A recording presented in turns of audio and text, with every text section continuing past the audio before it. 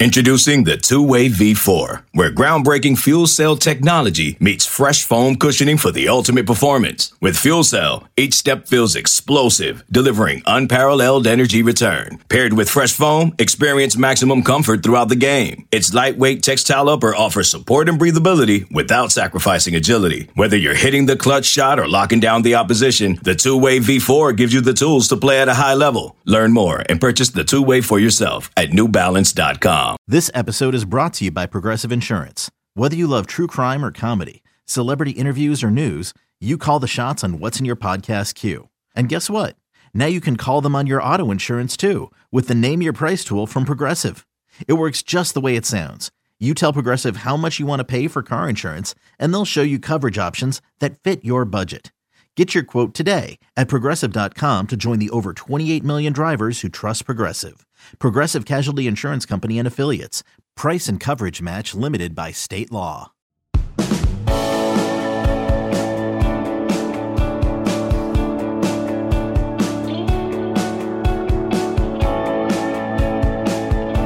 I'm all for looking at the sunny side of things, and so if you, like me, have complained about college football officiating a time or 10 in the past, do yourself a favor and go watch the replay of the Women's National Championship earlier.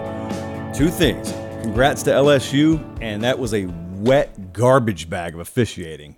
Horrendous. However, the casuals out there got the perfect confluence of what they need in every game. They got bad officiating and the ability to call someone classless. So there's that. That's all you really look for. We're jam-packed. We're high atop a picturesque downtown Nashville, Tennessee. It is Sunday, April 2nd, the year of our Lord 2023. And believe it or not, we got spotlight teams to talk about. And there was some consternation amongst our staff today as to what a spotlight team is. Well, it's not necessarily my playoff picks, but what it is a team, or tonight, in this case, teams, that I think bear watching. They, at the very least, will be a major point of interest in the sport this year. And I also have a sneaking suspicion with the teams I'm going to bring up tonight that they're going to reverberate a little bit, whether they succeed or fail and fall on their face this year, that will reverberate a little bit beyond just their program. Michigan had a spring game yesterday.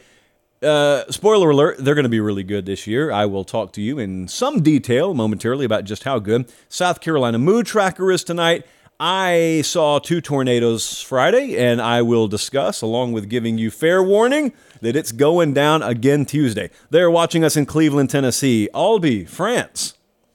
50-50 on the pronunciation, but thank you for watching anyway. Bethlehem, Pennsylvania. Brenham, Texas is tuned in. Yes, indeed. Mississippi, Texas, Arkansas. Whomst knows where you end up storm chasing, but there's a half-decent chance we're in any of a number of those states this Tuesday. Make sure you're following on the socials, at Late Kick Josh, because there's a healthy amount of college football there and other. And I can't quite frankly tell you at any given day what the other is going to be, but I think it will be entertaining for you. Okay, that's way, way deep later in the show. We got to lead with what got us here, and what got us here is college football. Spotlight teams. Got some spotlight teams to talk to you about tonight. Spotlight teams, before I start actually diving into any of the 4 of them I'm going to get to tonight, I am interested in teams that have a lot of questions about them, pretty high profile, also teams that I think there may be a little bit more to beneath the surface than the preview magazine culture is going to give you. And since it is right now, April 2nd, and preview magazines don't come out for a few months, this is our opportunity to get ahead of the curve on this stuff a little bit. Okay, so Colin, here's a good endpoint for you. Texas is a really big spotlight team this year. I think a lot of you already spotlight Texas every year because there is a crowd that wants to call Texas back, and then there is another crowd that likes to call Texas perennially overrated, and then there's the model, which thinks Texas could beat the Chiefs, and I just described 100% of college football fans. Everybody is encompassed in one of those 3 compartments. 8-5 last year. Now, I want to pause because I have to apologize. As has been pointed out to me by several of our listeners and viewers, I, for whatever reason, just have it in my mind Texas won 7 games last year.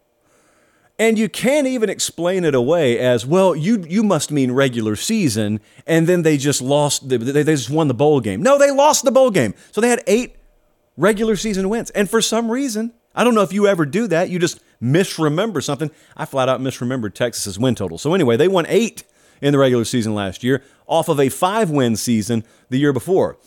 In Fortson, where I'm from, we call that progress, at least linearly. They have back-to-back top 5 recruiting cycles, so there's some good energy around the program. But this is not just a preview. What should we expect from Texas? This is about them being a spotlight team this year. Keystone program, meaning very simply, we use that term sometimes, what happens there extends in impact well beyond just Austin, Texas. They return 85% production from a top 20 offense from last year, or a top 20 team in a lot of cases. I in the model, me in the model, although we've been on the outs with Texas recently, would have power rated them top 20. But defense, that's what I want to talk to you about for just a second, and then I'm going to tell you why I think this is it's a show me year. So this is a Keystone program and a show me year. Anytime we get that, if Bama were to ever slip under Saban and it was a show me year, if Georgia slipped under Kirby, Ohio State, you could kind of describe as being in a show me year this year. Anytime these really big brands are in a show me year, always really good theater. Even if you don't really care about the football aspect, if you're just into the high stakes drama, the storytelling, even this is for you. Their defense last year, 28th in points per game allowed. Did you know that? I don't think some of you did.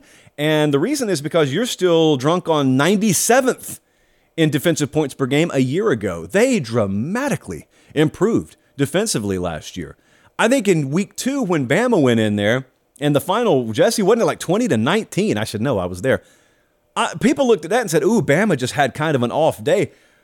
Maybe they did.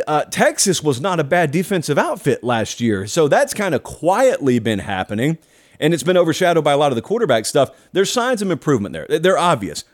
The thing that people will continue to throw in your face, which is every bit within their right until it changes, is Sark is 2-7 against top 25 teams at Texas, and all 7 of those losses have been by 1 possession. So you got the 1 possession stat. I think he's like 4-10 overall in 1 possession games, but 7 of those have been against top 25 competition. I guess the good news is they haven't been getting blown out there. But I want you to consider this. This is where it extends beyond Texas. Think about the SEC ramifications for just a second. Because it's no breaking news that Texas, along with Oklahoma, are in their last go-around. It's their last hurrah. Last trip around the merry-go-round there in the Big 12. And then they're going to go to the SEC. Well, before they do that, we're going to play this upcoming season. And we're going to start to get a really good feel for where Texas is going to be, because there's a pecking order. They're going to slide in somewhere. Are they going to be the 8th best program or the 2nd best program? Stiff competition, you know that awaits you. Where do you fit into it? You got scenario A, Texas wins double-digit games this year. Obviously, they would continue to recruit at a high level. That means quarterback has worked out for Sark, and all of a sudden, they look like a really powerful program coming into the SEC. Or scenario B plays out, and it's just another 6 or 7 win campaign. No one's really impressed by it. They would not have won the Big 12. They're not in playoff contention. They're probably out of it by, mid-November. And at that point, you're watching yourself very unsure. You're a little wobbly as a program, and you're going into very, very shark-infested waters. That matters a lot. It matters a lot because, see, there are some programs, I'm going to talk about one in a second, that are in the SEC right now. Not Bama, not Georgia, but some other programs. Think about Auburn. How do they view Texas and Oklahoma? Arkansas, South Carolina, Florida. So how do those programs view Texas and OU? Because depending on how they start performing in years 3 and 2 of their head coaching regimes respectively, they could come in above you or below you in the SEC. Only so many wins to go around once they get over there. Where do they slot? That's what you'll start to figure out this year. Consider the college football playoff ramifications this year. They have the 9th best odds to win the title, do the Texas Longhorns, but that is tops in the Big 12. I think that surprises people every year when they see it. But yes, Texas plus 2,000 to win the college football playoff national title. The next closest in the Big 12 is OU, and they're plus 4,000. So Texas comfortably sitting atop the odds market. That definitively means they'll be the preseason favorite to win the Big 12. You can make of that what you will. Pretty elite wide receiver room, by my estimation. Defensive line has been vastly upgraded there. They've got experience in the offensive line, and like we talked about, and like we'll continue to talk about and hear everyone talk about, Quinn Ewers, Arch Manning. That's about as good as you can do putting together a quarterback room. But what happens at Texas this year is going to have impact felt far beyond just Austin, Texas. Moving right along, I got another spotlight team for you to watch. This is not program. These are about spotlight teams. Florida State is a major spotlight team in 2023. The feel, at least the feel I get, is they're going to be a really big national favorite this year. And I don't just mean everyone's going to pick them. Sure, that's going to happen. A whole lot of people are going to pick them because, quite frankly, a lot of folks are just ready to see the Florida State logo really at the head table and mattering in the A level of college football conversation again. I'm one of those people. I feel that way. But what I mean is, because of all that, and because there has not been any competition to speak of in the ACC, and folks have gotten tired outside of Clemson of watching Clemson essentially be gift-wrapped a conference every year, seemingly, a lot of folks are going to pull for Florida State the same reason they'd pull for Miami for 1 year, or they'd pull for Virginia Tech, or they'd pull for NC State for 1 year. Now, they wouldn't be lifelong diehards, but they just want to see some parity, some competition injected into the ACC. Well, if that happened, it'd make a lot of people happy.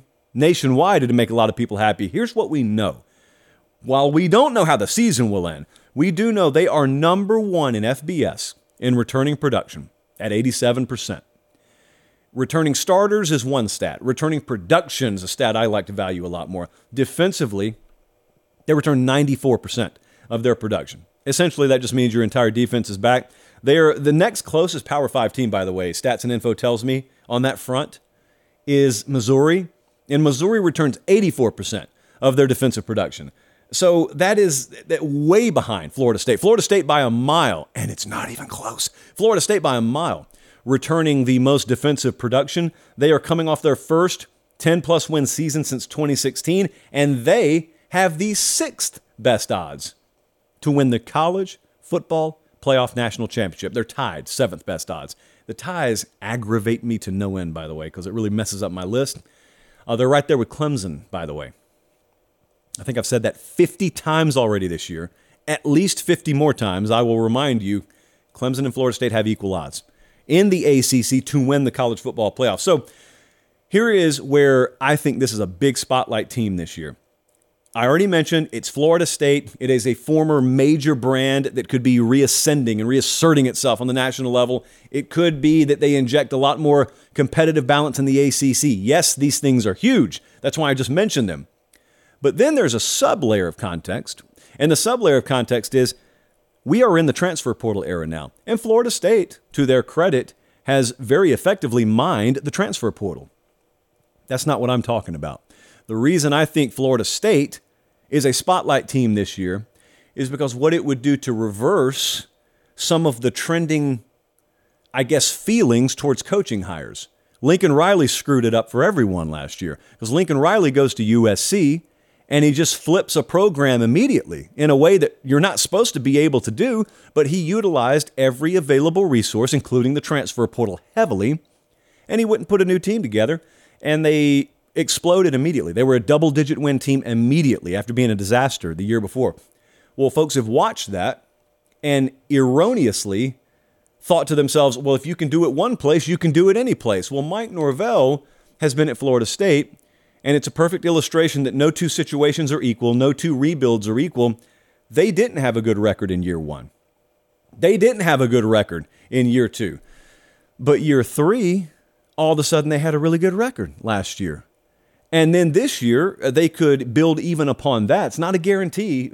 When you win 10 games, it's definitely not a guarantee that you build on it. But if they do, it lends further and further credence to the idea that, hey, this is still a way you can do it as well. You can still do it the way that Mike Norvell's doing it. And what it would, I think, inject into the conversation in a lot of places where maybe a coach struggles right out of the gate is, should we have patience with this guy? Well, of course you should. But a lot of the thought out there has gotten discombobulated because in the transfer portal era, some folks in the room, unfortunately, who have decision-making power, think you're just supposed to be able to hit the reset button. Quite literally, like a video game, just hit the reset button. Because why? Well, just go get kids out of the portal. Like it's that easy. So Mike Norvell, and for that matter, Steve Sarkisian as well at Texas and a couple other ones, their rebuild process, if it pans out or continues to pan out in Florida State's case, that's important. First month of the season, also important because Florida State has standing in their way LSU and then Clemson, week 1 and week 4. So September is going to be obviously a very front-loaded schedule. The first month of the season, very front-loaded for Florida State. I think there's so many components. You could have frozen someone for 20 years, and then you bring them back, and they will ask, among other things, hey, how many titles has Florida State won? Miami. Didn't they put him in that ACC over there? Okay, they've probably just run roughshod over it. No, they haven't. But Florida State did win a title in that time, so there is that. They could be back.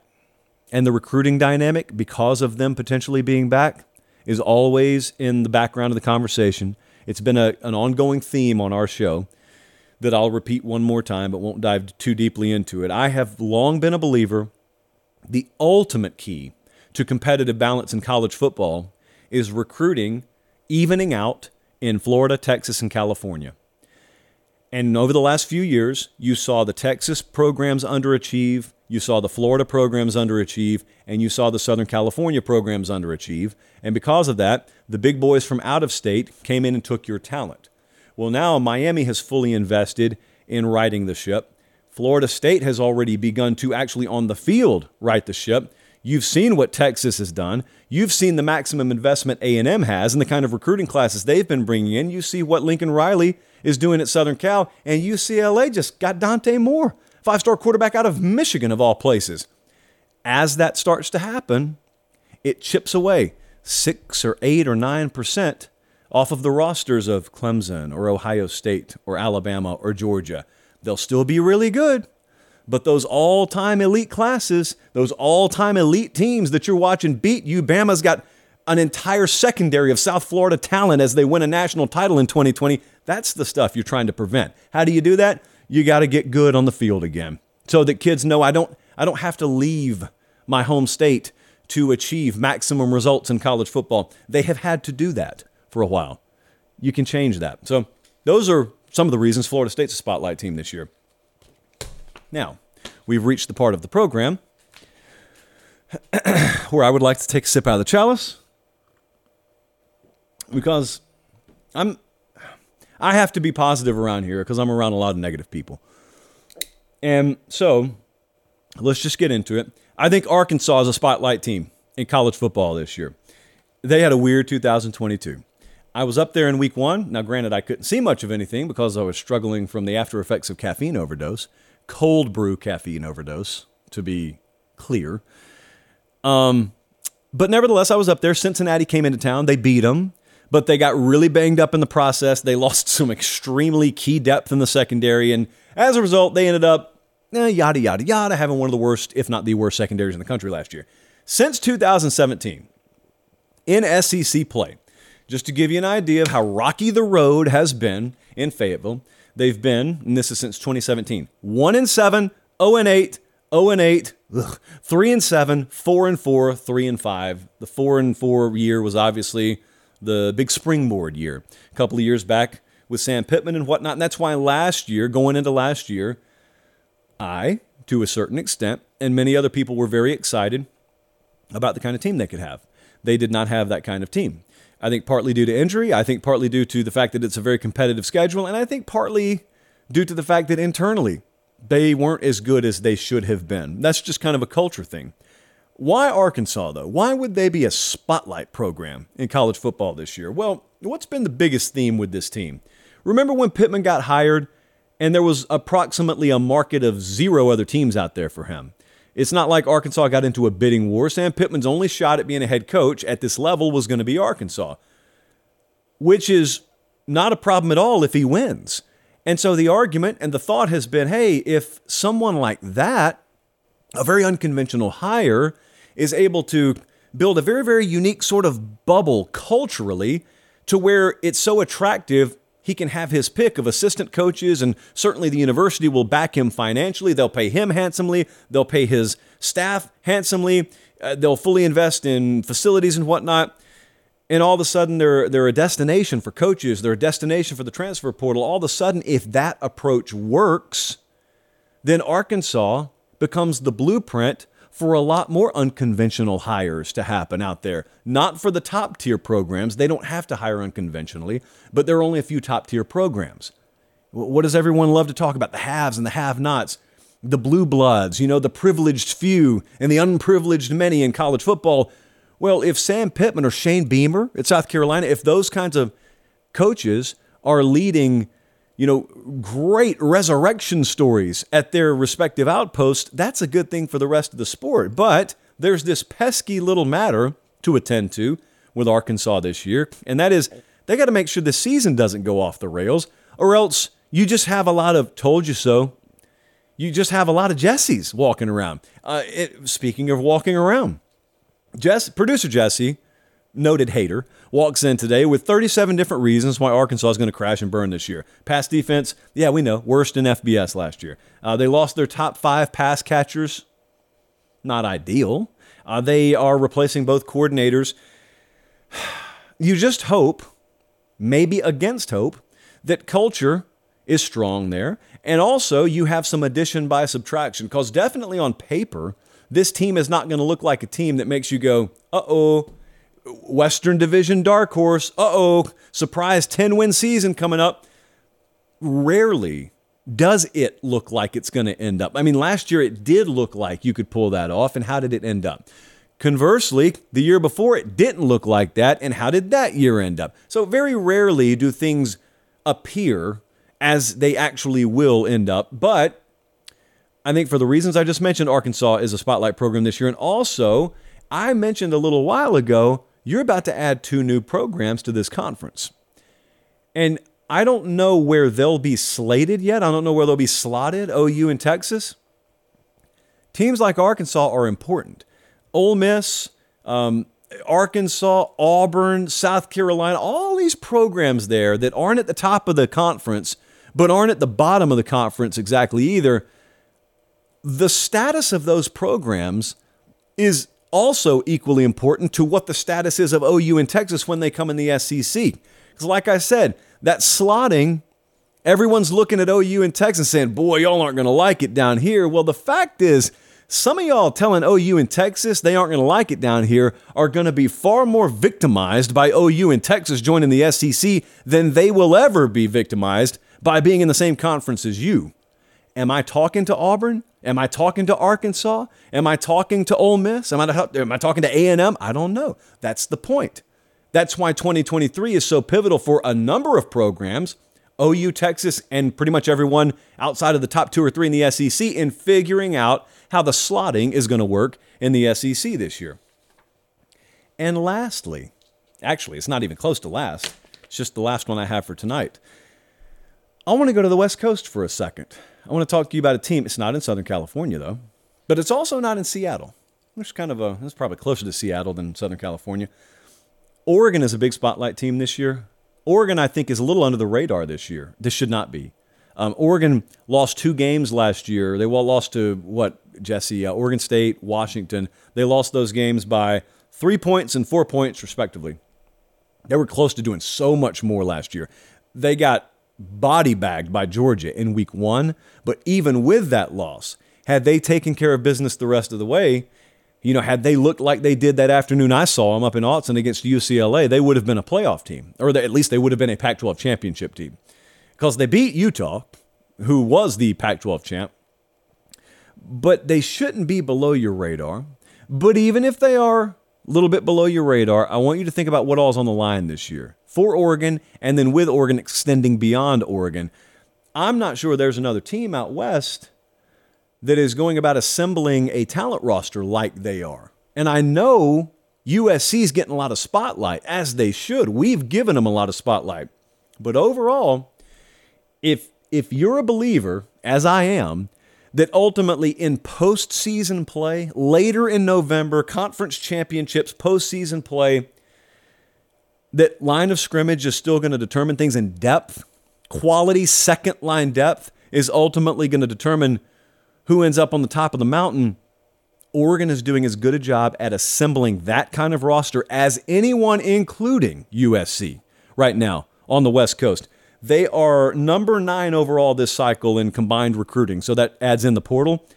I had Jesse go look this up for me. over the past 2 cycles, they've added 23 new prospects in the front 7. 13 of those are 4-star caliber or higher.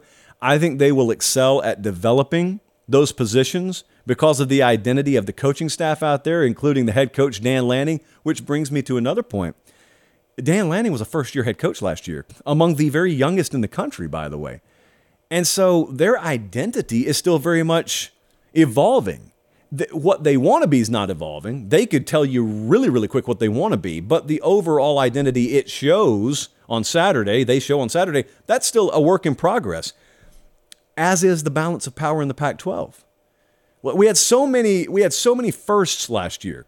Lanning, first year at Oregon, Lincoln Riley, first year at USC. And so there was a lot of overturn. And Kyle Whittingham's just the steady, solid rock, doesn't ever move, wins the Pac-12, and then gets forgotten again. But this team and the future of the Pac-12 kind of go hand in hand. I'm not even talking about the conference realignment stuff. I can't know how long Oregon's going to be in the Pac-12. Let's just assume for a second they're there for a little while. We do know something else. We do know USC and UCLA are gone in about 5 minutes. So USC can be as good as they want to. They're not going to be in this conversation in another year. What does the Pac-12 look like post the Southern California schools moving? And for that matter, what does it look like this year with them there? Because Oregon could very well win the conference this year, even with them there. Their losses, like I said, Washington, 3 points. Oregon State, 4 points. I was perusing, if you will, some Heisman odds earlier today. And as much as we just talked about recruiting and the big-time names that Oregon landed, if you talk to the people at Oregon, they'll tell you the biggest recruiting job they did and the biggest recruiting win they had is landing Bo Nix. What do you mean landing him? He was already there. Yeah, they kept him there. Could have easily gone into the NFL draft. And instead, Bo Nix stays. And I think some of you who call yourselves hardcore college football fans, you sleep under casual covers. And those folks can identify themselves very quickly because those folks would still have visions of Auburn Bo Nix in their mind. Last year, the guy I watched was a far cry from the guy that I watched down at Auburn. Totally different player, totally different fit. And by fit, I mean this being the right fit for him. He is the 5th best odds right now to win the Heisman Trophy this year. I want you to take yourself back, not very far, take yourself back to 2021. Bo Nix is down at Auburn. And I want you to imagine, unless it's that thread from the message board that gets passed around every now and then, I want you to imagine 2 years later, I don't tell you where he's at. I just tell you Bo Nix is right in the thick of the Heisman conversation. If you know our sport, that shouldn't surprise you. But we get shocked every year by 15 different things, and yet everyone allows themselves to still be shocked. This is a team that should be taken seriously this year, but because of the 2 losses last year that bumped them off the radar a little bit, and because of that generic Pac-12 stance I know a lot of you have, you're going to dismiss them. That generic Pac-12 stance sounds like this. Pac-12 can't win the playoff. Look, make the playoff. How about that? They can make the playoff. I don't necessarily need them winning it. Make the playoff. Oregon could be a playoff team this year. And that shakes up a lot of things. It would shake up a lot of things because they're also showing you in a non-Southern California way, recruiting hasn't fallen off out there. Y'all can talk all you want to about Mario Cristobal. And trust me, I get it all the time. People say, Mario's just a recruiter. Okay, if that's the criticism you want to throw at him, do that. But even if you're right, that means if he's a great recruiter, he's a great recruiter, right? And if a program loses him, recruiting should fall off, right? I think you're half right. He is a great recruiter. But this program's recruiting hasn't really fallen off, which means they got some pretty good recruiters up there that they plugged in to replace the outgoing staff. All those things can be true. Another truth, another universal truth, if we were doing the Late Kick Extra Pod right now, that's where I would have dropped the ad break. Out of nowhere. Would have caught him. Like Sting from the rafters, it would have caught him. Another day is here, and you're ready for it. What to wear? Check. Breakfast, lunch, and dinner? Check. Planning for what's next and how to save for it? That's where Bank of America can help. For your financial to-dos, Bank of America has experts ready to help get you closer to your goals. Get started at one of our local financial centers or 24/7 in our mobile banking app. Find a location near you at bankofamerica.com/talktous. What would you like the power to do? Mobile banking requires downloading the app and is only available for select devices. Message and data rates may apply. Bank of America N.A., member FDIC. When you need mealtime inspiration, it's worth shopping Kroger, where you'll find over 30,000 mouth-watering choices that excite your inner foodie. And no matter what tasty choice you make, you'll enjoy our everyday low prices, plus extra ways to save, like digital coupons worth over $600 each week. You can also save up to $1 off per gallon at the pump with fuel points. More savings and more inspiring flavors make shopping Kroger worth it every time. Kroger, fresh for everyone. Fuel restrictions apply.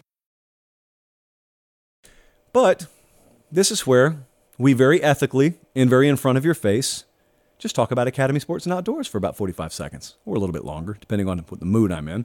I know a lot of you have been watching the Final Four. I know a lot of you watched the Women's National Championship today. I probably watched more of the latter than I have the former. That's just me. But does that not inspire you sometimes? I don't know if you're like this. When I grew up, I was a big Braves fan, still am, but I would take a quarter and I would kind of draw a batter's box line into the carpet. Mom loved it. And I would stand there and I would swing along with the game. Whomst amongst us hasn't, right? Well, here's the thing. Once the game goes off, you got to eventually get outdoors and you got to play your own game. And you can do that with the help of Academy Sports and Outdoors. It is, and I don't overstate this when I say the best day in the history of weather in Nashville today. The parks were full. Downtown is packed. And here we are 14 floors above it all. You could have been golfing today. You could have been out there throwing the Frisbee. You know, one of our residents down on the bayou pointed out to me, everything you need for a crawfish boil can be purchased at Academy Sports and Outdoors. And I think most of you who have not graced their doors are saying, what? Yes, I try and tell you. The variety is insane at Academy. So if you need to see it for yourself, and trust me, you do, go there or go to academy.com. Either way, this I promise you'll be glad you did. Spring games are here. Spring games finally upon us. I should tell you, I don't think it's too early to tell you this. No, it's not too early to tell you this. Okay, just going to make sure we're actually doing what I'm going to say. I'm not telling you where. I am not going to tell you where, but we are not just sitting in the studio this spring. And I promised you when we got to 150,000 subs, I've not forgotten this, I promised you a Pate State Speaker Series. And a Pate State Speaker Series you're going to get. Here's what I think is boring. Bringing folks in on Zoom. Anybody can do that. I don't feel the connectivity when we do that. Sometimes we do it out of necessity. But we've got management in our back pocket right now. When we've got management's wind in our sails, that means the checkbook's open. And if the checkbook is open, we're taking the show on the road. We're going to be on a campus next Tuesday. We're going to be with a major head coach next Tuesday. I'm even thinking about doing a live show from someone's campus next Tuesday. Whomst will it be? Whomst could it be? Well, here's a clue. We have mentioned that program on the show in the past month. That's all I can give you so far. It's not Michigan, and the reason I know that is because they already had their spring game. Colin, here's your endpoint. Michigan had their spring game yesterday. Really early spring game. April Fool's spring game. And now they're done. Take vacation, do whatever you want to, get into summer conditioning. They are number 5 in returning production this year. Okay, this is one of my favorite things to do. Watch the spring games, but then also wrap that up in a bow with all the whispers and intel and kind of buzz that we've gotten out of camp. The Michigan Insider is our 24/7 Sports Michigan website. They do a phenomenal job of covering this, second to none when it comes to getting behind the curtain of Michigan athletics. And so I assume that board was very happy with what they saw yesterday. Now, Corum and Edwards, the two running backs there, they sat the scrimmage out. So you got to see Ben Hall, who I think will be very serviceable, and a lot of folks are crying underrated when they talk about him because of what they saw yesterday. But look, tight ends are going to be really good there. I am with some of the people who, when they look at Michigan, say, I really wish they had like a true dynamic wide receiver 1 type player. I think they've got good players. That's what they have. I think they've got good players there. They've got a bunch of folks. Brad Powers, friend of the program, I saw him say this earlier today on Twitter. They've got a lot of players who would be very good wide receiver 2, 3, and 4s on a national championship caliber team. But you don't have that one. I could be wrong about that. They could go get a guy out of the portal, or one of these guys could develop into that. That's what spring is for. That's why we're not putting periods on the end of these sentences in spring. Here's what I notice about Michigan, and here's the feedback you get from everybody who knows this game. They won the Joe Moore Award last year. Offensive line was the best in the country. They're not going anywhere. They lost a center and a left tackle. Michigan is at a point now, culturally and developmentally, and in terms of talent acquisition, where their offensive line is going to just look like it carries over year to year. You're going to get so mad watching it as an opposing fan because you're going to look at your guys departing either via graduation or the portal or the draft, and then you have this pretty moderate to wild fluctuation in your production year in and year out, and then you're going to watch Michigan, as long as they're in the groove they're in right now, and they're just going to put out the same kind of really good to dominant offensive line performance. They're going to be great technicians. They're rarely going to be the reason Michigan loses a game. It's going to make you so mad. They went and got multiple offensive linemen in the portal. That is truly, positionally, a destination program now for offensive line transfer talent, which is something that's very underrated to watch about the portal. For broad strokes purposes, a lot of times we talk about the portal in totality. Well, the fact is, program by program, your needs are very different. Unless you're doing the USC thing and you have to put together a team, or Florida State and you have a ton of holes to fill, you can be selective. Michigan is a selective portaler. And so when they portal offensive linemen, if need be. And it doesn't even matter if they were ranked 18th in the portal. I don't even remember off the top of my head what they were ranked. They're ranked pretty high. But even if they weren't ranked high, if they were ranked 18th in portal rankings, but they added those 3 offensive linemen, which were the only 3 real necessities, if you want to call them that, they had a great portal class. So there's some nuance and some subtext in the portal conversation. Defense overall is elevated there. That's what stood out to me when I watched some of their spring game. There's not a player I'm pointing to, by the way. So it's just all around their speed and their depth and their size and their athleticism. All those things you say about SEC teams all the time. I'm not trying to start a war in the comments over how good Michigan would be in the SEC. I'm just saying if I put LSU jerseys, if I put Tennessee jerseys on, well, Tennessee would trade with this defense in a heartbeat, but you get my point. If I put SEC jerseys on their defense, they'd fit in. They're really good. They're as good, let me put it this way, they're as good as Harbaugh has had. This team, and I think they know this Michigan team is going to be as good as any Michigan team Harbaugh has had. Now, I caught a fair amount of flack this time last year because I said I thought last year's team was going to be better than the one the year before that had gone to the playoff. And all anyone could focus on is, well, first off, there's an inevitable decline because they achieved at a higher level than they had. So there's got to be a drop-off, right? And what about this player? And what about replacing that player? The aggregation of everything that program is going to be able to more than account for any individual losses. I don't know how long this window lasts. I just know they're smack dab in the middle of one right now. And watching that spring game, while spring games aren't the end-all, be-all, it's so obvious. They've got quarterback, they've got running back, whatever they are at wide receiver.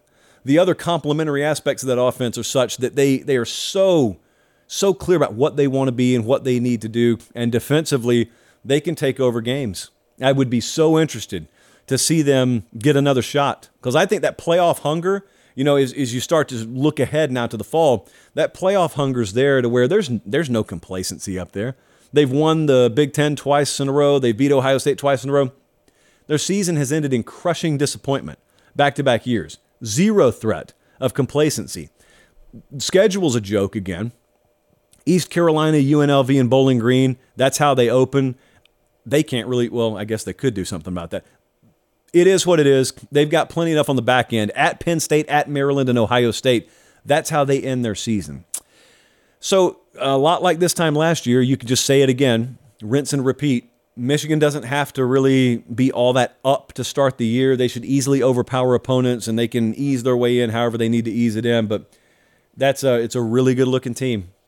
It's the kind of team where instead of looking at it and panicking and asking, oh boy, we got summer workouts, and then we got 4 weeks of fall. How much can we really overhaul? How much can we fix? They just have tweaks, and they just want to adjust something 15% over there. They're largely good to go. They've largely got what they need in place. And it is just stunning to me still that we're saying that about Michigan after back-to-back years where the head coach either just outright tried to leave or was rumored to be exploring an exit via the NFL. Crazy how it's such a credit to Jim Harbaugh, how he's been able to maintain that. They're watching us. There we go. Post-it pop. They're watching us in New Albany, Mississippi. They're watching us in St. Paul, Minnesota, Conway, Arkansas, probably Conway, South Carolina, too. They're all watching us. Thank you so much for that.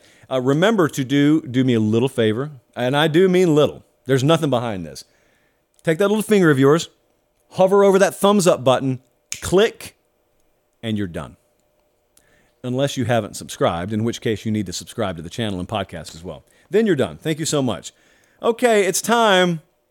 It's time. I made the mistake, but it is my job to check the comments today and check the inbox today. And if you're watching or if you're listening on podcast, bear with me while I take a sip from the chalice. You know what? We got to go full Publix spring water jug for this one. Oh, you want someone I wish was a sponsor? Publix. I would eat a sub on set every night. I already chugged from their spring water jugs. Pub subs. Grab them while you can. And that chicken and wild rice soup is like crack. It's unbelievable. If you've ever watched Seinfeld reruns, I was like 2 minutes old when Seinfeld was on, so I didn't really watch it growing up. But there is that Soup Nazi episode, which is one of the most classic Seinfeld episodes. The way they make the soup seem like it would taste in that episode is the way the chicken and wild rice soup at Publix actually tastes. Quote me on that. I'm not worried because they already sell out of it every time, so it's not like I'm going to create a run on soup that doesn't already exist. It's inexplicable that Publix does not sell that stuff every day. They sell the chili and beans, which is always full to the brim, by the way, but they skimp on the chicken and wild rice. Anyway, I look on Twitter today, and what I'm about to say has nothing to do with Publix. That was just a little rabbit hole I went down. I get a tweet from Paris, Kentucky. And the tweet reads as follows. I see all of you stopped talking about Colorado. Just another flavor of the month member dismissed. What planet is this tweet from? So to set the stage, I'm here on Earth minding my own business. And then somewhere, someone sends me a tweet that says, well, guess you forgot about Colorado. Since when? February? Have I missed games? What's happened? No one's forgotten about Colorado. Also, since you mentioned it, I do have a little news to break to you. It's written on the bottom of the screen for those watching. Colorado has sold out their spring game. And I do mean sold out. They're making people pay for this thing for the first time ever. It's going to be nationally televised April 22nd. And so I had producer Jesse do what he thought he'd never have to do today. I walked in and I said, Jesse, how are you doing? How was your weekend? Go research some Colorado spring game attendance figures for me. And so he drug his knuckles right back to his office and did just that. And he came back and said, I got a stat, possibly a padlock stat. If we've ever had a padlock stat in spring, here it is. So Colorado has sold this game out. They expect 45,000 in attendance at the spring game or April 22nd. Here's the padlock stat. Paper pop for this one. Colorado expects to surpass the aggregate total of their last 9 spring games combined with this year's spring game. And that was free. You figure if you open the door to a stadium and it's a random Wednesday, you figure you get 1,000 people in there out of curiosity. They put 2 tickets to the spring game on people's doorsteps and they woke up in the morning and there was 4 there. It was impossible. You couldn't drag people kicking and screaming to the Colorado spring game, or Colorado football games for that matter. And now all of a sudden they're sold out. Why is that? Well, I think it's pretty obvious. Deion Sanders has a little bit to do with that. 2022, last year, in other words, was the 15th time in 17 years that Colorado had a losing record. And last year, they left no doubt. They were 1-11. And so I think a lot of people are focused on how many games Deion Sanders is going to win in year one. And I said the other day, I guess I should have clarified, but I said the other day, he's already winning. And then, of course, people shot back at me, oh, really? What are you counting? Scrimmages? What are you counting? This and that? Yeah. I think spring games count in the records. So for the serious people in the room, what I'm talking about is this right here. The University of Georgia is a machine right now. Kirby Smart doesn't have to sell his program to anyone. He has to recruit. But when he recruits, they're largely selecting. He doesn't have to sell the benefits of playing football for the University of Georgia, obviously, anymore. Deion Sanders cannot use the Georgia model. The Alabama model, the Ohio State model, the Clemson model is no good in Boulder, Colorado. They've got to quite literally invent Colorado football. Josh, Colorado football always existed. Which Colorado football? Not the one you want. He's got to invent Colorado football for an entire generation of people who weren't even close to being born the last time they were majorly relevant on the national scene. And to do that, you got to brand, you got to promote, and you got to get eyeballs on Colorado football. And you don't do it by following convention. You don't do it by taking the playbook of people who are already there, because they're acting in a way different than you have to act. So Deion Sanders, just by the nature of who he is, gets some attention. But then, by landing that top-ranked portal class, you prove, well, we've gotten more people's attention, and it gets fans' attention, that players' attention has been gotten, and then you have things like this. I can't even begin to explain to you. We get research on this all the time about how much me mentioning a team on air is worth to them in terms of marketing. Not to brag, but it has value. You want to know what has infinitely more value is getting a network to nationally televise your spring game and selling it out a couple of weeks in advance to where everyone, me included, talks about it. What I'm doing right now is worth money to Colorado and us, because all of a sudden Colorado matters nationally. It's very much a mutually beneficial relationship, Deion and we, all of a sudden. But I'm going to prepare you for something.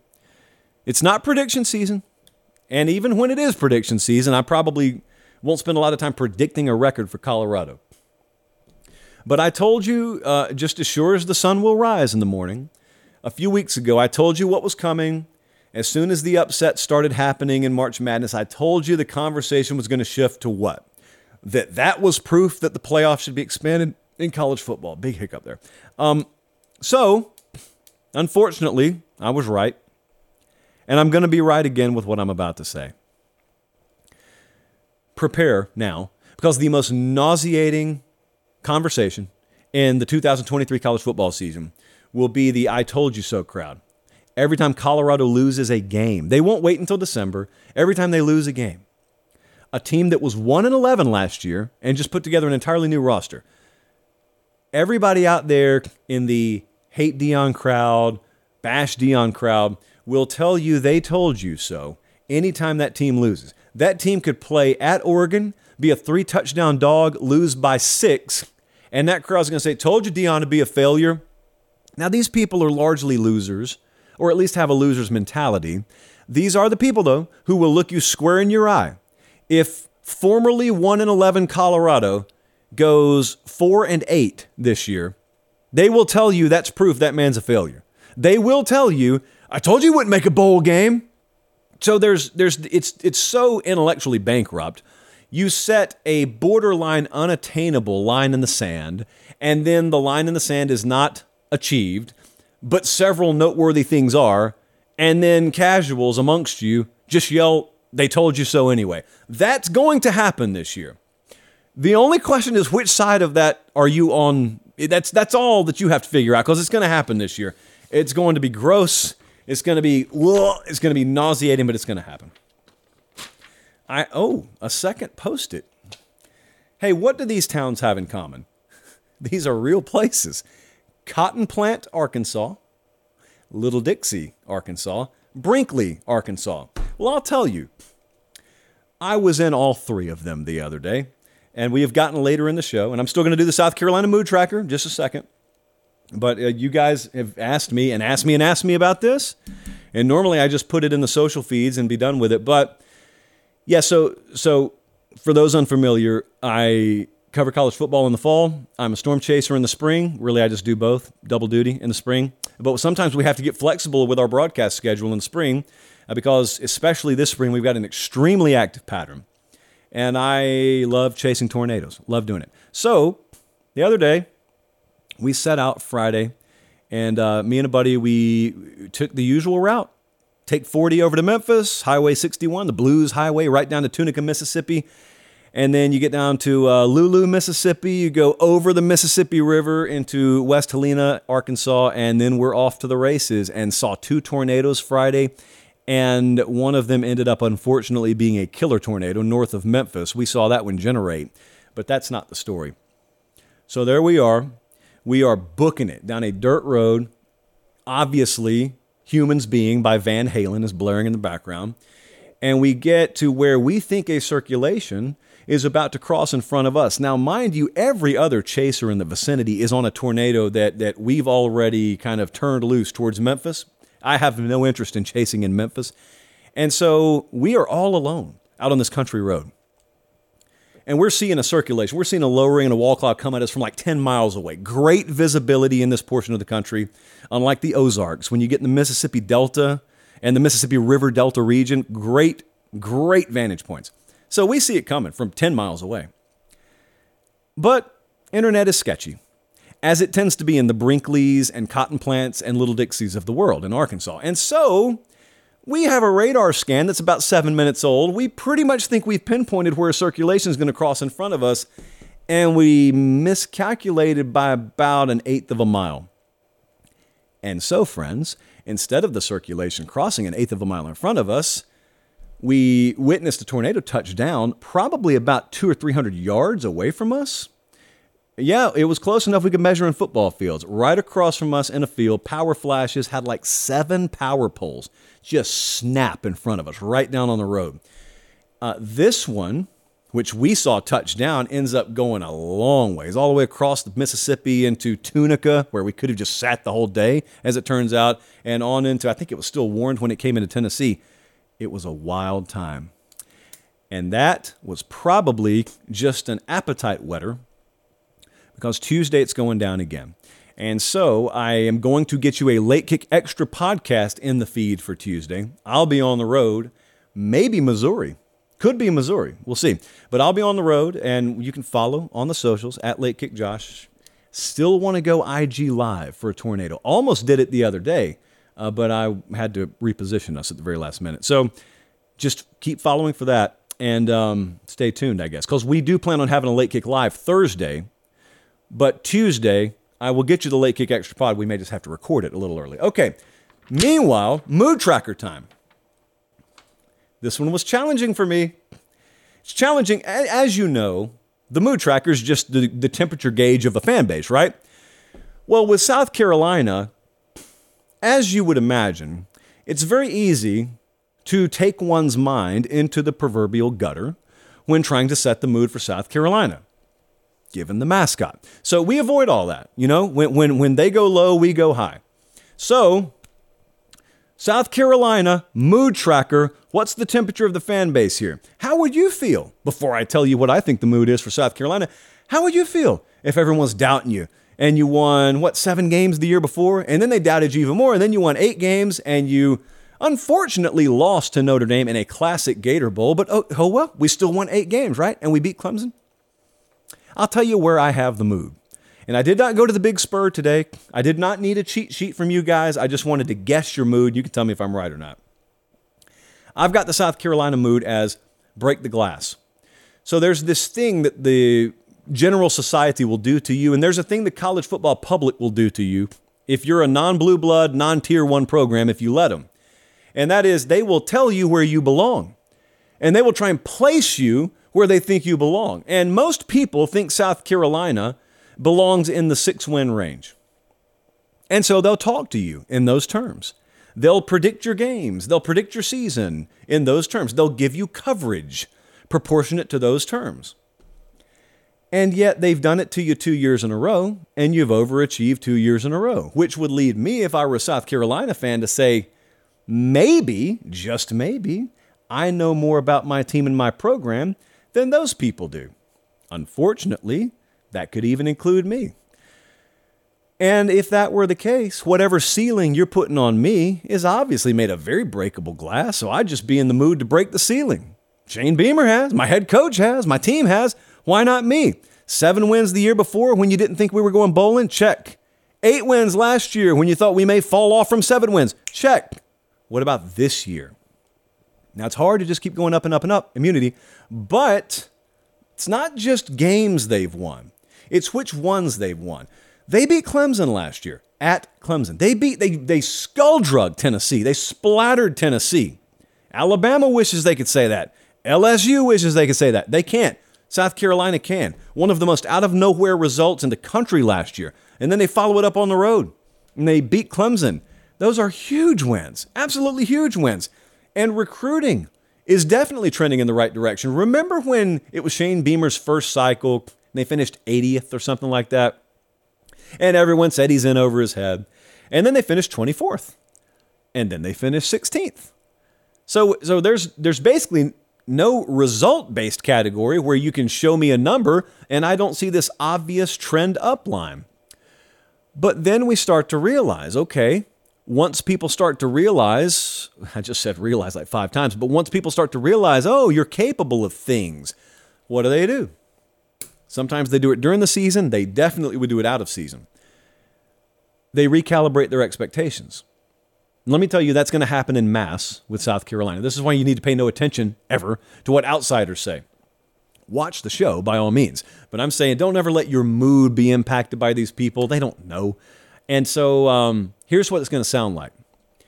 Let's say Casual Carl is over here. Casual Carl watches Shane Beamer get hired, and he says, Beamer sucks. He's never going to amount to anything. Picks him to go 4-8. They win 7 games. Casual Carl says it's a fluke. Casual Carl says, this team's going to fall off. They're a paper tiger. They win 8 games. Casual Carl, then for the 3rd year, will say, he better win 9 games. You better keep going up.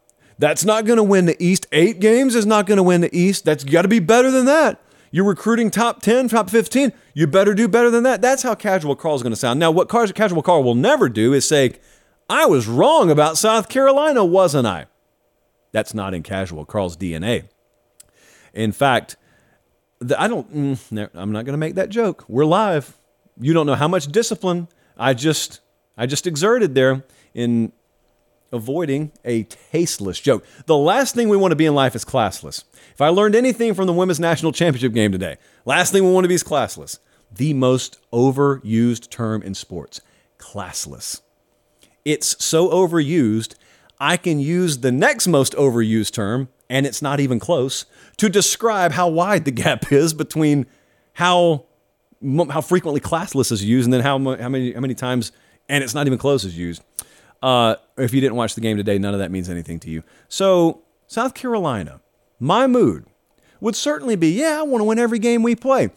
But I also understand there's this parallel lane with our football program right now where no matter how much we've overachieved, there's a certain portion of the college football public that thinks any success South Carolina is having is temporary. It's a sugar high. It's the Red Bull effect. And they will fall off. And it doesn't matter how wrong they've been. They'll just continue to predict your demise.